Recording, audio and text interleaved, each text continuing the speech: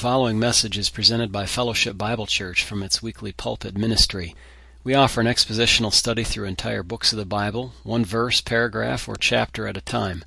We pray that you'll be blessed by listening in. Thanks for visiting. Good morning, everyone. Good to see you this morning. It's great to have a good crowd here to worship. And if you're visiting today, thank you for coming. Lord bless you. Good to see some familiar faces back after a few weeks away. It's good. Our scripture reading this morning is in Isaiah chapter 62. If you'd turn there and follow along as we have the public reading of God's Word. After this, we'll ask the ushers to come forward and pray for the offering, and then ask John to come and share his musical ministry. Isaiah 62. For Zion's sake I will not hold my peace, and for Jerusalem's sake I will not rest, until her righteousness goes forth as brightness, and her salvation as a lamp that burns. The Gentiles shall see your righteousness, and all kings your glory. You shall be called by a new name, which the mouth of the Lord will name. You shall also be a crown of glory in the hand of the Lord, and a royal diadem in the hand of your God. You shall no longer be termed forsaken, nor shall your land any more be termed desolate, but you shall be called Hephzibah, and your land Beulah. For the Lord delights in you, and your land shall be married. For as a young man marries a virgin, so shall your sons marry you, and as a bridegroom rejoices over the bride, so shall your God rejoice over you. I have set watchmen on your walls, O Jerusalem. They shall never hold their peace day or night. You who make mention of the Lord, do not keep silent, and give him no rest till he establishes, until he makes Jerusalem a praise in the earth. The Lord has sworn by his right hand, and by the arm of his strength, surely I will no longer give your grain as food for your enemies, and the sons of the foreigner shall not drink your new wine, for which you have labored. But those who have gathered it shall eat it, and praise the Lord. Those who have brought it together shall drink it in my holy courts. Go through the gates, prepare the way for the people. Build up the highway, take out the stones. Lift up a banner for the peoples. Indeed, the Lord has proclaimed to the end of the world, say to the daughter of Zion, surely your salvation is coming. Behold, his reward is with him, and his work before him. And they shall call them the holy people, the redeemed of the Lord. And you shall be called sought out, a city not forsaken. Amen. Very good. Let's turn our Bibles to Titus. You warm up your voice for a few amens. Already ready. Very good. I'll do my part. You'll do your part. That's right. That's the best. Titus 2, please. Titus chapter 2, verses 1 to 5. This will be maybe our fourth message in the book of Titus. We've completed our studies in chapter 1 for now. Paul turns his attention to how, in more detail, how the elders in the island of Crete are going to deal with the very difficult problems that they face there in that place. This message, and probably the next one, are going to have some interesting things in them that are very countercultural. And I hope that you will be in tune with God's Word on those and enjoy learning them and reviewing them together with me. You might imagine that the Apostle Paul here is telling Titus to go to all the churches and teach them these things that he's about to tell them. In fact, let's read chapter 2, verse 1 and following. Paul says, "But as for you," now those words are very important because they connect to the prior chapter, and I will mention that in just a moment. "But as for you, speak the things which are proper for sound doctrine, that the older men be sober, reverent, temperate, sound in faith, in love and patience.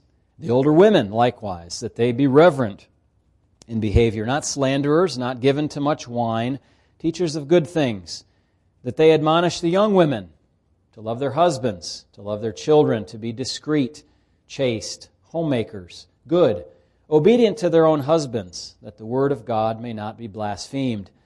Likewise, exhort the young men to be sober-minded, in all things showing yourself to be a pattern of good works, in doctrine, showing integrity, reverence, incorruptibility, sound speech that cannot be condemned, that one who is an opponent may be ashamed, having nothing evil to say of you.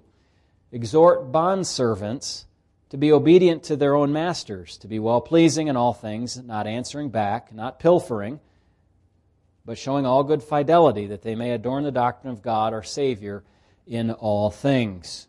So as I was beginning to introduce this, I said, you might imagine Paul's telling Timothy, or Titus rather, go to all these churches and teach them all these things. And that is possible, but I suspect that the Apostle Paul is reminding Titus what he's to teach these elders as he appoints them in the churches, that they are to teach to the churches. Okay, you with me? Just one level of indirection here.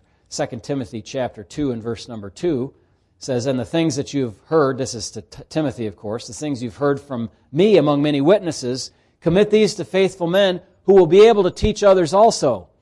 So it was not enough that Titus would go to the churches and teach this, but he had to make sure that the elders were prepared and knew what they should be teaching to the people on the island of Crete so they could pass this sound doctrine to all of the churches and thus multiply Titus's efforts so that he could reach more and more churches in that island. Remember how big we said that island was? Like the area of southeast Michigan.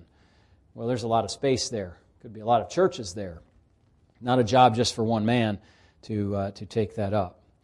But whatever the case, whether Titus did some of this teaching directly or taught the pastors, the elders that he was appointing, more likely, I think, the things that Paul teaches here and that Titus taught the less experienced pastors are the same things that we are to teach in our churches today. Same exact things. Now note here, he says, speak the things which are proper for sound doctrine. Sound doctrine is not just information. Okay? It's not just, some complex theological topic that you learn in, third-year seminary at the graduate level. It's not just that. Sound doctrine is what we live by. What we live by. Going back to Timothy again, don't have to turn there, but just listen to this. But we know that the law is good if one uses it lawfully. Knowing this, that the law was not made for a righteous person, but for the lawless and insubordinate, ungodly, sinners, unholy, profane, murderers of fathers, murderers of mothers, manslayers, fornicators, sodomites, kidnappers, liars, perjurers, and if there is any other thing that is contrary to sound doctrine. Okay, so doctrine is not just, the hypostatic union or the two natures of Christ or the Trinity or baptism by immersion for believers, all that information. It's actually what we live by. It's what we practice. It is teaching us, well, as chapter 2 will say, to deny ungodliness and worldly lusts. That's sound teaching.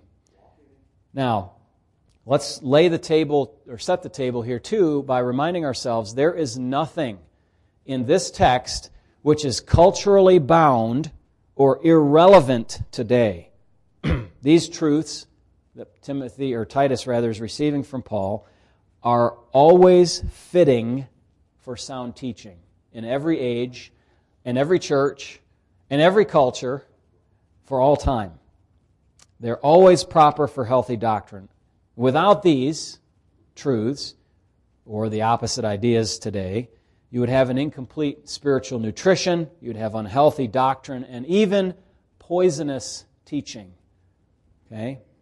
Titus is to address, and the teachers there are to address the various tracks, I'll call them, using an educational term, age tracking, or Sunday school. A tracked Sunday school means you have Sunday schools with different age groups of children in different classrooms, depending on their abilities to read or understand things.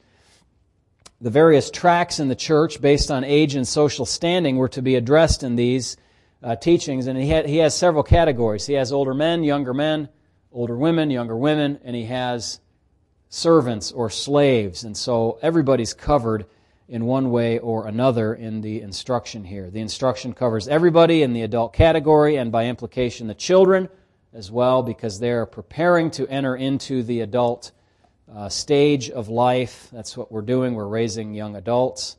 We're not just raising kids to remain kids. It's helpful to notice here an important big picture point.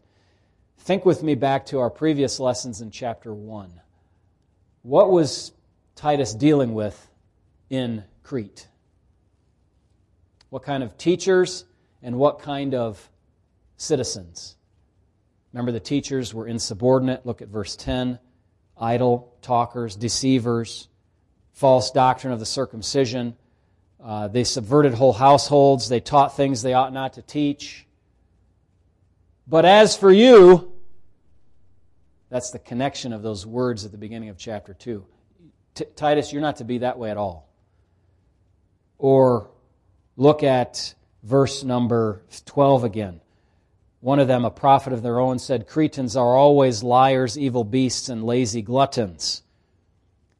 Liars ever, remember the paraphrase said, and lazy beasts, lazy gluttons. These are the kind of citizens that were being addressed in the ministry of the churches in Crete. But as for you, you're not to be like that at all. You're not to be like the false teachers, Titus, and you're not to be teaching in a way that coddles the people who are living in this regard. I mean, compare, for example, Titus is teaching sound doctrine as opposed to, look at verse number 14. Jewish fables and commandments of men. You see that strong contrast there? You have these false teachers coming along and teaching Jewish legend and commandments that are originated in man's mind and heart. And then you have Titus, who's teaching what? Older men to be reverent. Older women to be responsible and to teach younger women to be homemakers and chaste, and younger men to be sober-minded, not believing legends and commandments of men and being liars and gluttons and all of that. So really what you have here is Paul saying your job is diametrically opposed to what the people in Crete are getting naturally in their culture. A very strong kind of contrast. And compared to the pattern of lying, evil, and laziness generally found on Crete, Titus is to teach the people to be sober, faithful, teachers of good things, chaste, loving, faithful, patient. Those are expectations of the people of God. And so that's what he gives them. So what a contrast that is. And that may be the most important kind of big picture point you can take away from the message today to remember. Now, he begins in verse number 2 with the specifics, and we'll look at a few of these in the time we have this morning. He starts with the older men. Now, who are the older men? Well, one source suggested older men were, they kind of had a division of age groups. They had 7 different groupings. One, I think it was Hippocrates. And one of them, I think it was number 6, was the older men, this word, from 50 to 56 years old. Is that all? Yeah, sorry, brother. That's bad news for some of us. You just missed it. So 50 to 56 is a little too specific, I think, for this. Paul is really dividing up all of the adults into 2 age groups, 2 age categories, younger and older. So it's very generic. It's not specific. You can't go into the Greek dictionary and find, this word is for people who are 49 to 57 years old. It doesn't work that way. It's a more general, broader kind of category. May I suggest, with shorter lifespans and harder living conditions, that if you were 40 and up, you were probably considered an older man. You wouldn't be considered a young man. Like if you're 20, if the lifespan is 60, by the time you're 40, you're past midlife, right? If the lifespan, if it was 60, that might be generous. Maybe it was 50. Maybe it was 40. In some places and times in our country's history, the lifespan for a man was under 50. Now we think, under 50? That's dying young. I agree. It's just something to think about that issue. But older men, so if you think, I'm 35, I'm 40 or 45, I'm not in that category yet, I don't have to worry, No, this is a different kind of categorization than what we think about. So, it would seem if you get married by the time you're 20 and you have children, by the time you're 45, it'd be very hard to call you a young man. You have grown children by that time. So, with marriage age being much younger, I'll comment on that when we get to the younger women section a little bit more. But so older men, don't excuse yourself from this category if you're getting close to this age. And besides, you know what? If you're a younger man and God is gracious to you, pretty soon you're going to be an older man. Whatever category you're in, all of this applies to you. Okay? Yeah, even you, 12 and 14-year-olds over there, sorry, can't let you off the hook. You are too looking to be sober, reverent, temperate, and all of these things. You're being brought up to be this way. Sober, the first one here, is an issue focused especially on alcohol, but it can also mean self-restrained and self-controlled in a more general sense. Now, it would seem, you would think that older guys, mellow out a little bit and they wouldn't, be so wild or whatever like the younger men. But midlife crises, substance use, wasteful financial habits, or other things can weigh against that conclusion. And you have older guys that you just say, why are they doing that? That kind of thing with their life. Can't they settle down a little bit and behave a little more sober-minded in their conduct and their thinking? So he says the guys in your church are to be sober-minded. They're to be reverent, secondly, the text says in verse number 2. This means dignified and honorable, worthy of respect, serious, not trivial, not silly, not dramatic, respectable, upright, standing people, reverent people, godly people. They're also temperate, that means sensible or self-control. And that concept is found over and over again in this context of chapter 2, verses 1 to 10. And we probably should park there for a moment. I didn't plan to do that in my notes, but just think with me for a moment about self-control. You can control yourself. If you're a believer, you can control yourself. Not only can you, must you. You have to. You have to control yourself, the actions of your feet and your hands, the actions of your eyes, the thoughts of your mind. Boy, we had a fascinating conversation a couple Saturdays ago about that, didn't we? About how we can discipline our minds and how we are responsible for the sin of our minds at all times, day or night. We have a problem with the sin nature that wants to just overrun us. But we must be controlled, temperate, not, wild and out there. I think this can apply to some of what we see today of, people that we kind of talked about something like this morning, really all into politics, like this is going to be the solution to the world's problems, or all into the conspiracy theories about, this or that thing, especially with COVID and vaccines and all of that. We need to have temperate minds. We need to have self-controlled minds. We need to have measured, reasonable, sober minds about all things. Then Paul says to Titus, teach them to be not only sober, reverent, temperate, but sound in faith, love, and patience.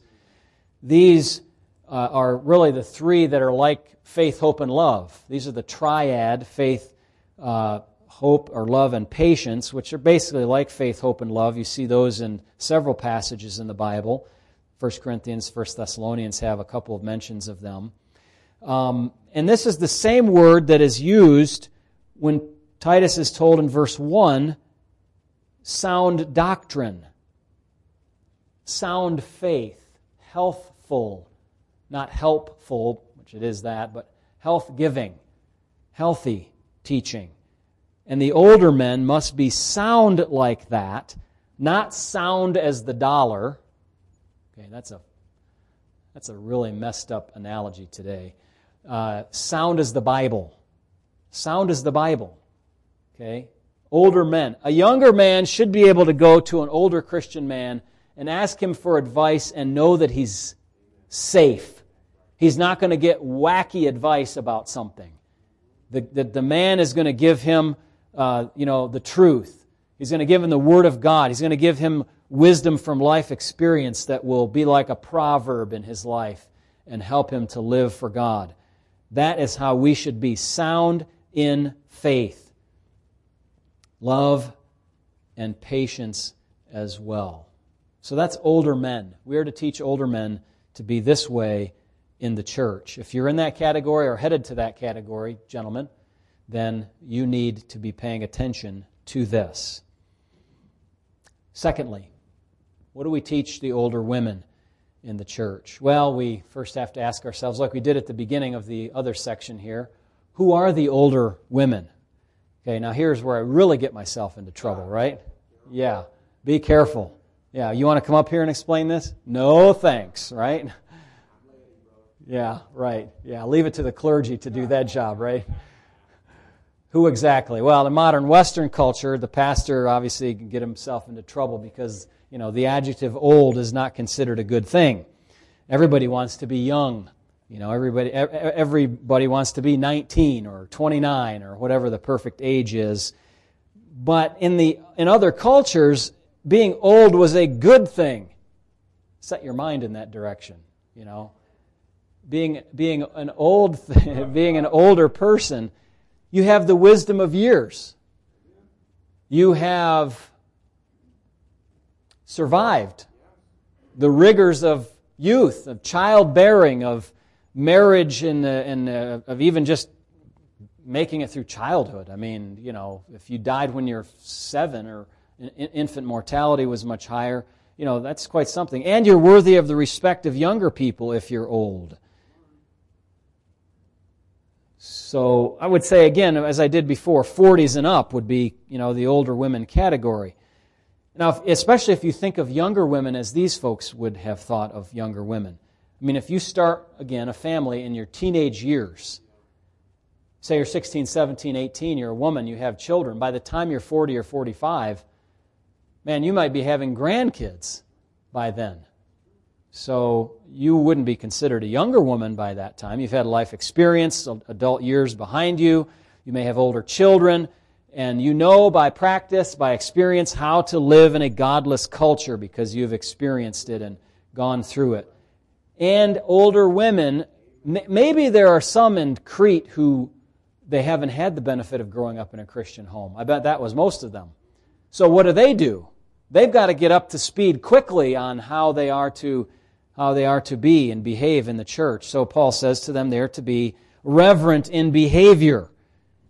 This is an interesting word. It's 2 words kind of smashed together in the Greek language, and it means somebody whose behavior is fitting to holiness. It's like when some people out in the world say they come into a church.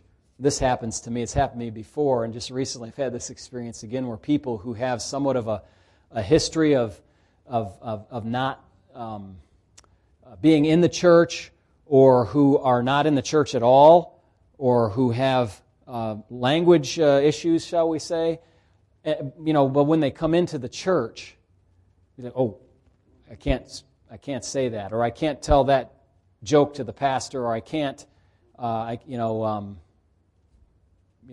maybe like when I was in the university, I'd have to tell folks, I'd rather have you, cut down on the cussing a little bit in our shared cubicle space. And, I've heard it all, okay? Don't think that I haven't, but it gets tiresome to keep hearing it after a while, And I think every other word being a cuss word is kind of dumb, Express yourself a little more intelligently, okay, just on that issue. But reverent in behavior would be like, okay, now, hey, we're in the church. Don't say anything bad. Mind yourself really carefully now because, God's really here. You don't want to mess up here because the bolt of lightning might come or something. That's reverent in behavior. When you're approaching God, you're especially mindful of that. Also, he says of older women that they be reverent in behavior, not slanderers. Now, you know what the word for slanderer is? Diabolos. Oh, the mouth open emoticon just came out. Whoa. Don't be a devil. Right? Don't be a gossip. Don't be somebody who speaks ill about people, who accuses other people. That's what the devil does. He's the accuser of the brothers, isn't he? He stands there night and day, and he finds plenty of excuses, by the way, doesn't he? Too many. But Christ is there, our advocate, and He helps us out of the bind that we always get ourselves into. Yeah, but don't be slanderers. Diabolos. Older women do not need to do the devil's work with their mouth. Thirdly, not given to much wine. Not given to much wine. So you say, well, look, that you could drive a truck through that. I mean, it's not an absolute prohibition. So yes, that's true. I mean, can you imagine saying to a culture where there's no chemical preservatives, pasteurization, or refrigeration, you can't touch any food or drink that has some level of fermentation in it? No, that's not realistic. There's going to be fermentation. In fact, Paul tells Timothy, take a little wine for your stomach's sake. In other words, you maybe have to cut down a little bit on the water that you're getting from the, river that runs by because it's got too many bacteria in it. You need something that will purify that water. Now, today, do we need that? No, you can go get a bottle of water, a bottle of soda, a bottle of juice. Water from your tap is pretty much, in our culture, many places, drinkable. It might not taste the greatest, but it's not going to put you under or put you in bed for 3 days or something like that. So, not given to much wine. No absolute prohibition here, but what is always found in Scripture is that Christians are not to be addicted to anything. That connects to that sobriety again, that way of thinking. Alcohol clouds your mind, messes with your behavior, and being long at it indicates a couple of things. One, if the alcoholic beverage was weak, it wasn't Jack Daniels or something, it took a long time to get drunk, longer time to get the buzz, perhaps. But it also, being long at the wine, indicates something else. And this will be touched on in the young women's section. That is laziness. You have time to sit around and drink? What are you doing with your life? Aren't there grandchildren to help raise? Aren't there volunteer works at the church to be done? Aren't there good works in the community that you can do? Is there a job? Is there something around the home? How are you long at the wine? Now, as you know, I've taught, because our cultural context is different, and we can easily implement not only this, but even just drop alcohol altogether. It's dangerous. It's dangerous. We don't need to have it at all. So, not given to much wine. Number 4, he says in verse number 3, teachers of good things. Teachers of good things. I'm afraid today some of our older women who came of age during the 60s and 70s, perhaps, have in the culture, have a philosophy that they're teaching to the younger women and children, which is evil. An evil, anti-biblical, feminist philosophy that they're teaching to the young people. And you can probably read it in books and online and in self-help guides and all of those things. It's not a good thing. Teachers of good things. The direction of their teaching is toward the younger women in the church. Notice that, the teachers of good things, that they admonish the young women. At the beginning of verse number 4.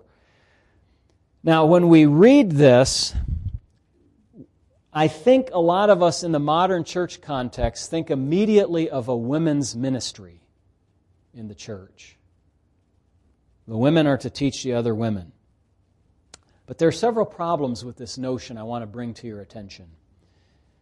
Women's ministries, as they practically exist, I'm not saying as they should or could exist, but practically as they exist, often focus on anything but the instructions given in verses 4 and following.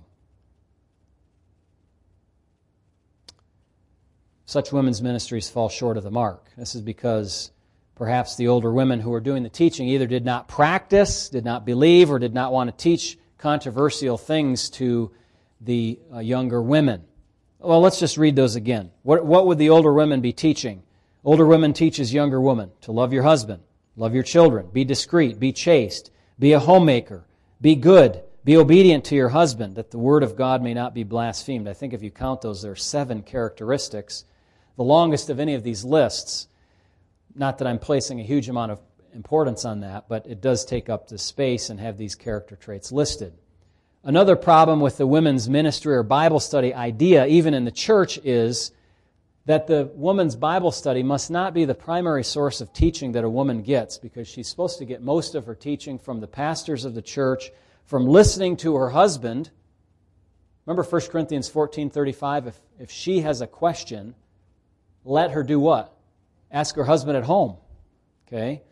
And from her own study of the Word. So a woman's primary source of theological training in the church, and let's just start from the home and work our way out, is her own study of the Bible, her husband, and the teaching in the church generally. Okay?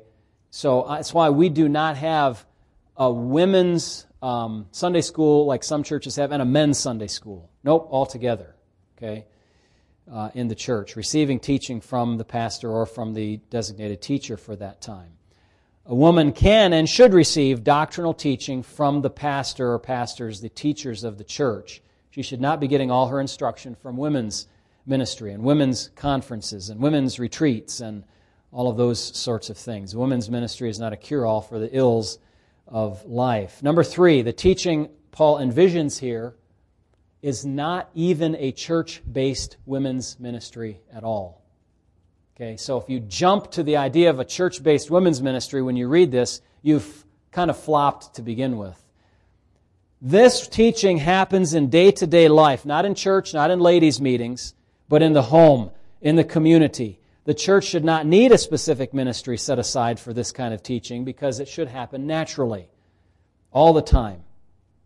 Yet many older women do not want to tell others what to do, or maybe they don't care, or they do not want conflict, or they simply have been brought up and still believe the opposite of Bible teaching on these subjects.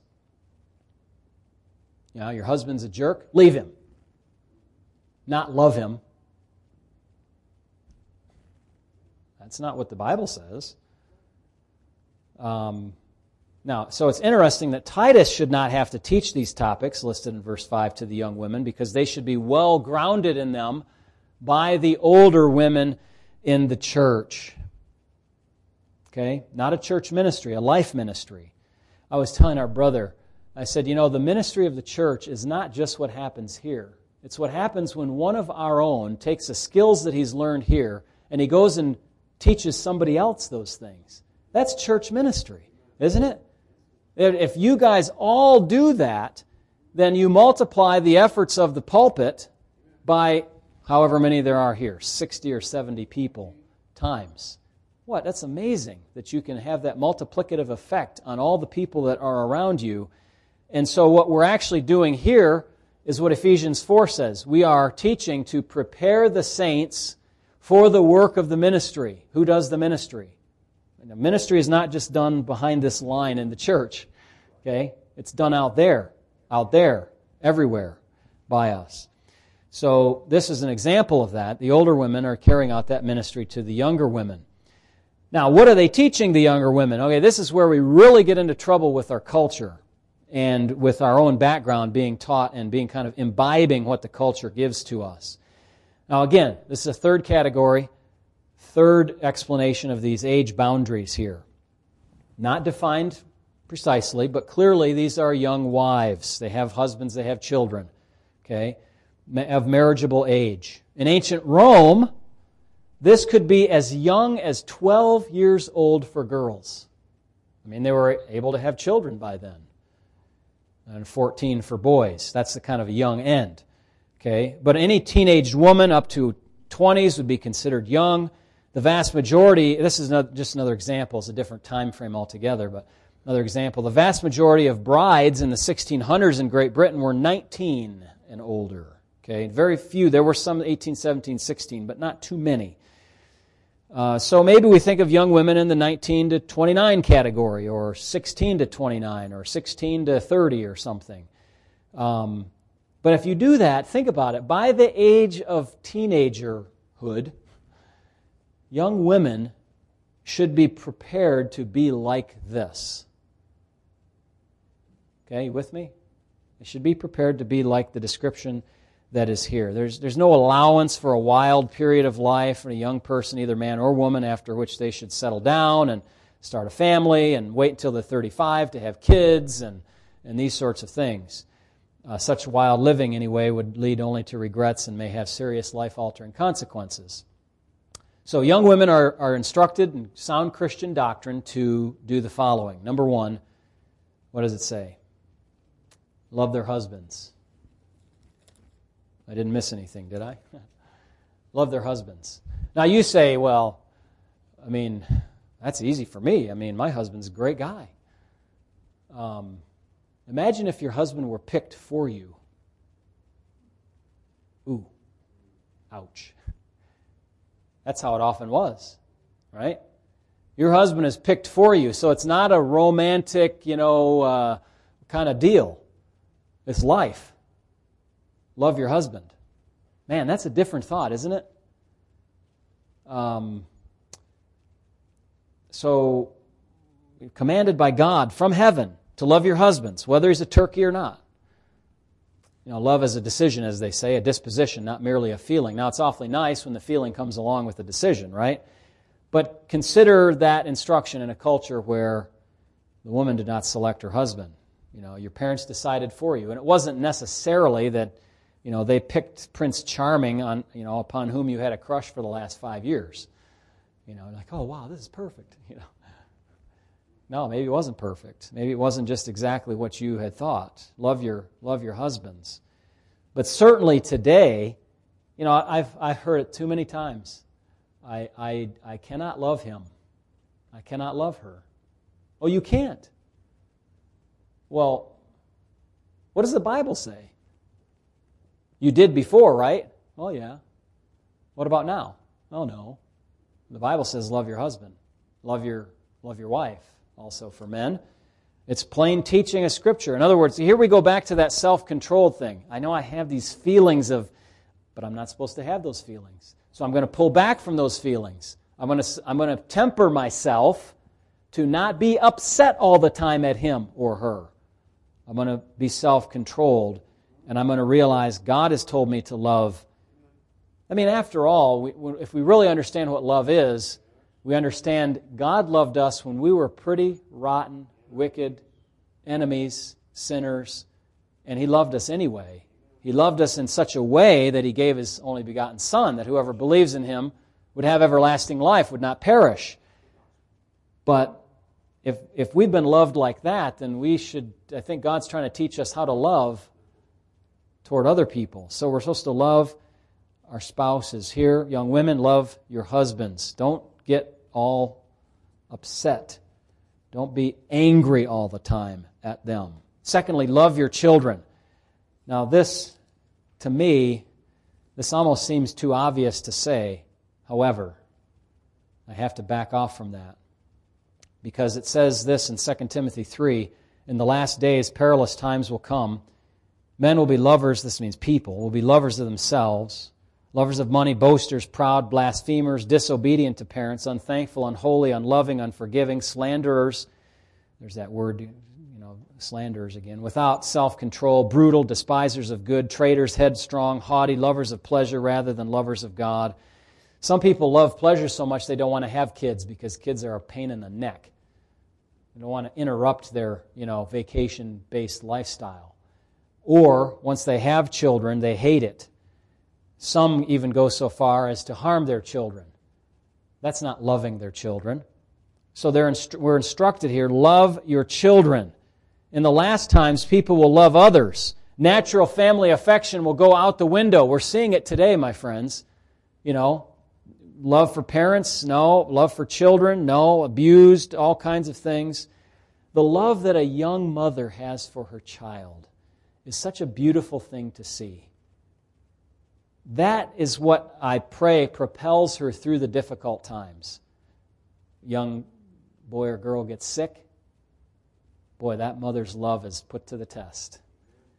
Terrible 2s or 3s or 4s or 5s come. That love is put to the test. Yes, love your children. So love your husbands, love your children. Be discreet, number 3. This is an adjective form of the word used for the young men that means self-controlled. And it's the same as the requirement of elders in the church, Titus 1:8, sober-minded, and of older men in this chapter, verse number 2, where we just were. Okay, discreet, this idea of self-controlled. She's able to curb her desires, to fence them in to the appropriate time and place in her life. Okay, she, well, like in the Proverbs, there's the woman who sinfully seizes upon the opportunity that her husband is away on a business trip and she wants to fulfill her lusts with another man. And so she becomes that strange woman in the book of Proverbs. No, this kind of woman, this Christian woman, fences in her desires and controls them, is sober-minded, and says no to herself and to her desires, and puts those desires in the right direction toward her husband. Fourthly, she's chaste, connected to this, bodily, sexual purity. A wife is to be pure and to keep herself only for her husband, just like he is to be pure and keep himself only for his wife. Very simple, but the temptations of the world are such that it becomes complicated. Number 5.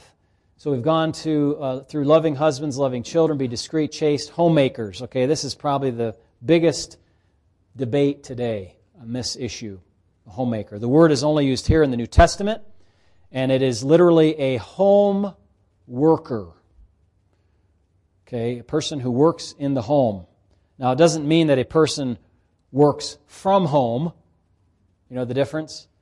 In other words, it's not that they're employed by their employer and COVID has shut down the shared office space, so they're working from home. This is working in the home. Okay? Somebody who works in the home. A woman whose job is to watch the house, keep the home, guard the house, stay at home.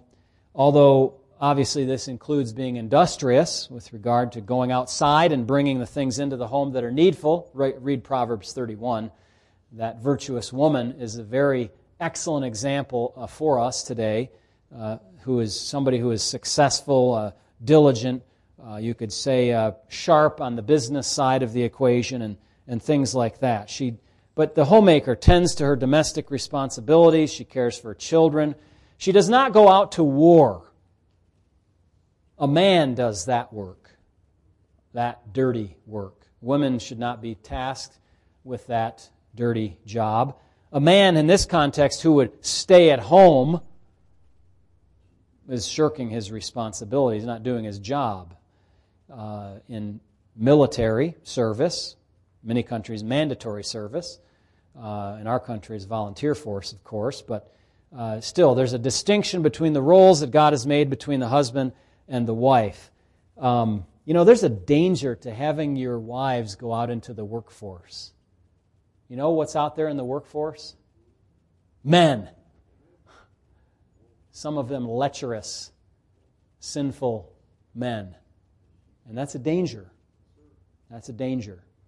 So think twice about being so encouraged about sending your wife out to that environment. The whole idea of all of this is disfavored in our culture, but it's very favorable to God, and it's the plain teaching of God's Word. So let me go through several implications of this, and when we run out of time, then I'll stop and we'll pick up next time. First of all, this means that when it says homemaker or worker in the home, it means that a homemaker actually works. Why do I emphasize that? Being at home is not being on a vacation. Now, there's a sense in which it's a luxury to be at home. You don't have to go out into the world. You don't have to chase the almighty dollar and all that sort of thing.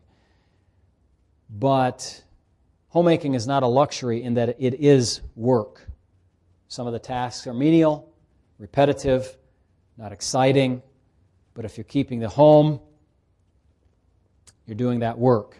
And I contrast this work with the idea, I can sit at home, my husband is making the income, I can have just a life of vacation and ease while he's doing the work and bringing in the bread, and I can be on social media all the time. Okay?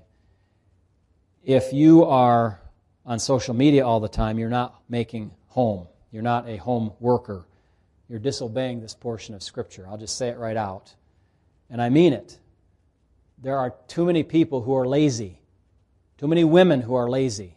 Too many men who are lazy too, but this is the section on women, so we'll get the men later. But this is not a good thing. Turn off Facebook. A Facebook-at-home mom is the modern technological version of 1 Timothy 5:13. Do you know what that verse says? 1 Timothy 5:13, I'll just read it to you.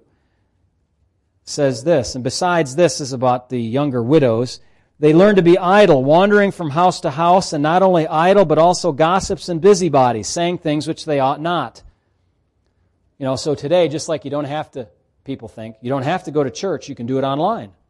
Well, that's false. You're supposed to gather for the church meetings. But let's grant the point for the sake of argument. Well, just like you can do that, you don't have to actually go from house to house. You can just go from Facebook page to Facebook page and say this and tell that and repeat that and, oh, look at this and all this time. You spend all this time doing nothing. Worthless stuff. Okay, so the house is dirty. If it's unkempt or unorganized, you don't want to have guests over. Hospitality's out of the question. You're not keeping the home. In that case, you're a dweller at home, not a worker at home. Secondly, this instruction about homemaking implies that husbands have to be responsible enough to maintain a family and home life where the wife does not have to go out and scratch up extra income all the time.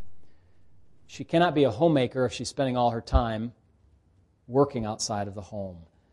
If she's a factory worker, most of her waking hours. He, the husband, must work hard enough, long enough, 2 jobs if he has to, be educated enough, get educated if he's not. Everything that he can muster to make that happen. Third implication, homemakers must be clever to use the resources that they have to support their family and make it easier on their husbands who are working outside of the home. So they don't have to work so hard to keep up with the bills. A homemaking wife can use her time to save money. Time is money, right? To make food, grow food, invent better ways to do the things around the home, clip coupons, whatever. The opposite of this is the wife who goes out and spends like crazy. Wants more. I've got to keep up with the Joneses. Husband, you need another promotion. We need to move and get a better job, bigger house. All the most expensive things we must have. Then she's not doing her job in the home if that's her focus. Number 4, a big part of work in the home is raising the children. Raising children, sons and daughters who live according to the Scriptures, who are diligent, who have chores, who balance their lives properly, who do their schoolwork and homework. It means mom includes the children in things like Bible reading and study and teaches them everything she can in the precious few years that she has with them. Be systematic about it, not haphazard. And finally, number 5, a lot of complaint is made today about women who say, what do you mean we can't be pastors? We want to be pulpiteers. We want to be those that provide pastoral care. I perceive in that mindset, there's not so much emphasis placed on the fact that mothers play a crucial role in training up daughters and sons in the next generation to be those who are in their homes and leading the church. Training their daughters to be the next workers at home and their sons to be providers. Teaching their sons to be caring men who treat women properly. Being godly men. If you're a woman who aspires to influence the work of God, do so through your children. if God has blessed you with them. Raise them and teach them. This is how you can serve God without trying to step into a role that is off limits for you. So instead of saying, I'm going to be a pastor, no, be a mom who raises up a couple of pastors or missionaries. Be a mom who raises up a daughter or two who are content to be at home and to serve in the way that God has ordained for them to do. Okay, I move on just quickly from those implications of the homemaking instruction to the next ones. The next instruction says that they would be good. Very general word. A young woman to be kind and a person of high standards and merit. And then it says to be obedient to their own husbands, that the word of God may not be blasphemed. So I'll just make a comment on this and we'll bring it to a close. Being obedient to your own husband. You know, everybody wants to take this out of the wedding vows today. Can't have that. It's not culturally appropriate. But it's in the traditional vows for a reason. Because God knew exactly where the problem areas would be in the home. God has appointed the husband as the head of the home, and thus means the wife should follow and children should follow his godly leadership in the home. Of course, we must encourage ourselves as men to have that godly leadership as inherent in us so that we're not leading in wrong ways. As always in the Scriptures, this is ever the case, obedience is offered by the wife. Okay? It's that she, like in Ephesians, it says, submit yourself to your husband. It doesn't say he submits you to him. So it's right for the husband to expect his wife to be biblical in her conduct, but he cannot demand or force upon her this submission. The Christian virtue is voluntary submission to authority, where you lower yourself, not forced, not begrudging submission, but voluntary submission. And for your model, simply turn to the Gospels and look at what Christ did. Look at Philippians chapter 2, how he humbled himself from on high down to the lowest point of service, and God exalted him. You want to be exalted before God? Humble yourselves before people. Now, it says here at the end that the word of God may not be blasphemed. What does that mean? Well, if a wife is not obedient to her husband, two results, two blasphemies can occur, if you will. The word of God will be blamed not only by her husband, who may have been a pagan unbeliever at the time when Titus was ministering there, if the wife was saved and the husband was not saved yet, and the society around them. So picture a woman comes to faith in Christ, but she still acts like she used to act toward her husband. You know, she's mean, always argumentative, not loving her husband, not obedient to her husband, not a homemaker, all those things. What is the husband going to say? A ready-made, built-in excuse. That's what Christianity is? No thanks. Right? That's blasphemy. You have caused the word of God to be blasphemed by your poor conduct. And then the society will look in and say, oh, that's what a Christian lives like in the home? No, doesn't work for me. That's not how it should be. So forget God. It says that the word of God may not be blasphemed. Think about that. How does your conduct match up to that standard? Now, finally, we close with this. Some have suggested that these thoughts are just that, thoughts, which were given by the Apostle Paul to accommodate the young church in Crete to the culture around them and to simply distinguish the church from the culture. And because they reason that our culture is different than this culture, okay, that culture was there, and so Paul taught this. Our culture's up here, so we can teach something else. That this instruction does not apply to us today. I reject that entirely, my friends. Someone can try to suggest that idea, but they're not going to get very far here, nor in this pulpit. Okay? You can't simply say, and here's what happens. somebody says, look, I don't like that homemaking thing and all those implications that the pastor brought up. So I'm going to say that that was culturally bound and I can do something different today. But are you really going to be able to get away with that with discreet, chaste, good? Well, I don't like the obedient to husband thing, so I'll throw that out too. I think it's pretty good to love your husband and love your children. But if your husband is a jerk, no. If your children, you start taking, what you do is you start picking and choosing, right? So how can you pick homemaking and obedient to husband and say, well, that's not culturally relevant to us today, but everything else works? What you've done is you've changed the authority from God and His Word to you. To you. So, an important question to ask yourself is, who is my authority? Who is my boss? Is it God? Or is it my faulty, sinful, finite, limited reason? And you need to be very, very, very careful if you start falling into that. Well, what you're doing is you're judging the Word of God.